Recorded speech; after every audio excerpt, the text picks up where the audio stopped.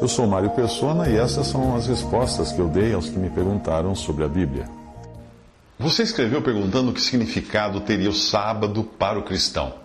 A primeira vez que o sábado é mencionado especificamente nas Escrituras é em Êxodo 16, 23, o sábado como uma ordenança de Deus, depois que o maná foi dado dos céus, mas fica evidente que o sábado teve sua origem na santificação e bênção do sétimo dia após os 6 dias de trabalho da criação. Aparentemente existia uma divisão semanal de dias até a época do dilúvio, porque isso é mencionado também em conexão com Noé. Nós também vemos em Marcos 2,27 que o sábado foi feito para o homem. Era uma instituição que expressava a misericórdia e a consideração de Deus para com o homem. As palavras descanso e sábado, na passagem de Êxodo, não possuem artigo, por isso a sentença poderia ser traduzida assim: amanhã é descanso, sábado santo para o Senhor. Assim, nos versículos 25 a 26 ali daquele capítulo, não existe artigo, o que acontece no versículo 29. Posteriormente, o sábado foi definitivamente incluído nos 10 mandamentos, no capítulo 20, versículos 8 a 11 de Êxodo.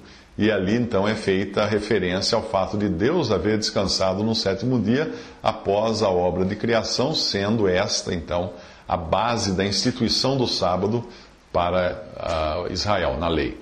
O sábado tinha, portanto, um lugar peculiar em relação a Israel.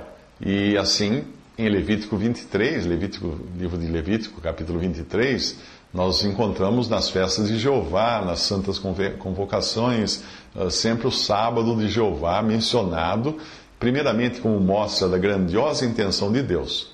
Deus havia libertado Israel da escravidão do Egito e, portanto, ordenou que guardasse o sábado. Isso está em Deuteronômio 5,15. O sábado era o sinal da aliança de Deus para com eles, para com Israel. E pode ser que o Senhor Jesus, ao ofender várias vezes os judeus, como ele ofendeu, não é? Por não guardar o sábado do ponto de vista deles, dos judeus, o Senhor Jesus fazia coisas no sábado que ofendia os judeus do ponto de vista deles, achavam que o Senhor não estava guardando o sábado. Ele pronunciava de alguma forma, assim, a praticar aquelas coisas no sábado, que haveria essa dissolução da aliança, da lei, que tinha sido dada em Êxodo 31, e versículos 13 a 17 mencionam alguma coisa disso. O sábado, portanto, era um prenúncio do descanso ao qual deveria entrar o povo de Deus. Mas por causa do pecado daqueles que se dirigiam para a terra prometida e a desprezavam, Deus jurou na sua ira que não entrariam no seu descanso, lá em Salmo 95:11. Deus tem o propósito de introduzir ainda o seu povo de Israel no descanso, para o qual permanece ainda a guarda do sábado. Hebreus 4:9, para Israel. O sábado nunca foi dado às nações, aos gentios, da mesma forma como foi dado para Israel. E dentre os pecados citados contra os gentios, nunca é mencionada a transgressão do sábado. No entanto, parece ser um princípio do governo de Deus sobre a terra, que os homens e animais devessem ter um dia dentre 7 dias para o descanso do trabalho, pois todos necessitam desse descanso fisicamente. O sábado cristão, por assim dizer, ele é designado sábado no sentido de, não sábado, mas o Shabá, o descanso cristão, é designado como sendo o dia do Senhor, e é tão distinto, tão diferente do sábado da lei judaica, como é a abertura ou o primeiro dia de uma nova semana, distinta do término, o encerramento da semana que passou.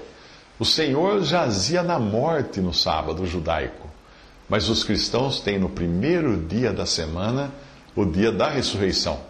O dia do Senhor, portanto, é uma expressão que aparece apenas em Apocalipse 1:10, quando João estava no Espírito no dia do Senhor.